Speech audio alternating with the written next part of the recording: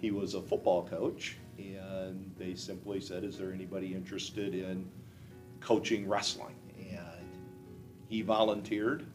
The story was that he started the program. They took books of wrestling technique to practice, and then they would try to do things that they saw from these different pictures in a book. Because, I mean, that was before you had any access to video or YouTube or anything. I mean, now you can get thousands of hours of content online about instruction, and you've got video to go by to see.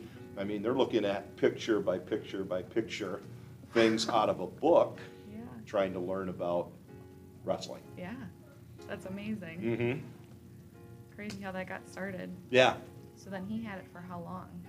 He had it from 1969 to his retirement in 1996. So 27 years he was the head coach. Yep, and during those 27 years he did coach his three sons, myself, and my brother Ron, and my brother Eric.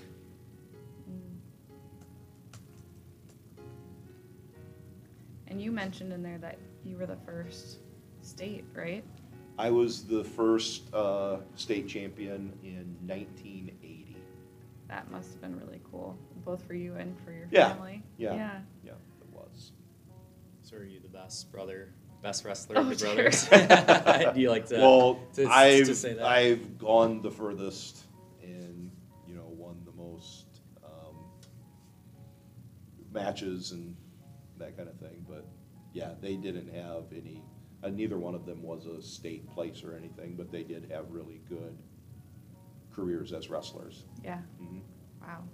Imagine at home, the wrestling matches. Wow. Oh, yeah, a lot of wrestling on the living room floor, moving coffee tables and stuff like that to make a little bit more room, but Yeah.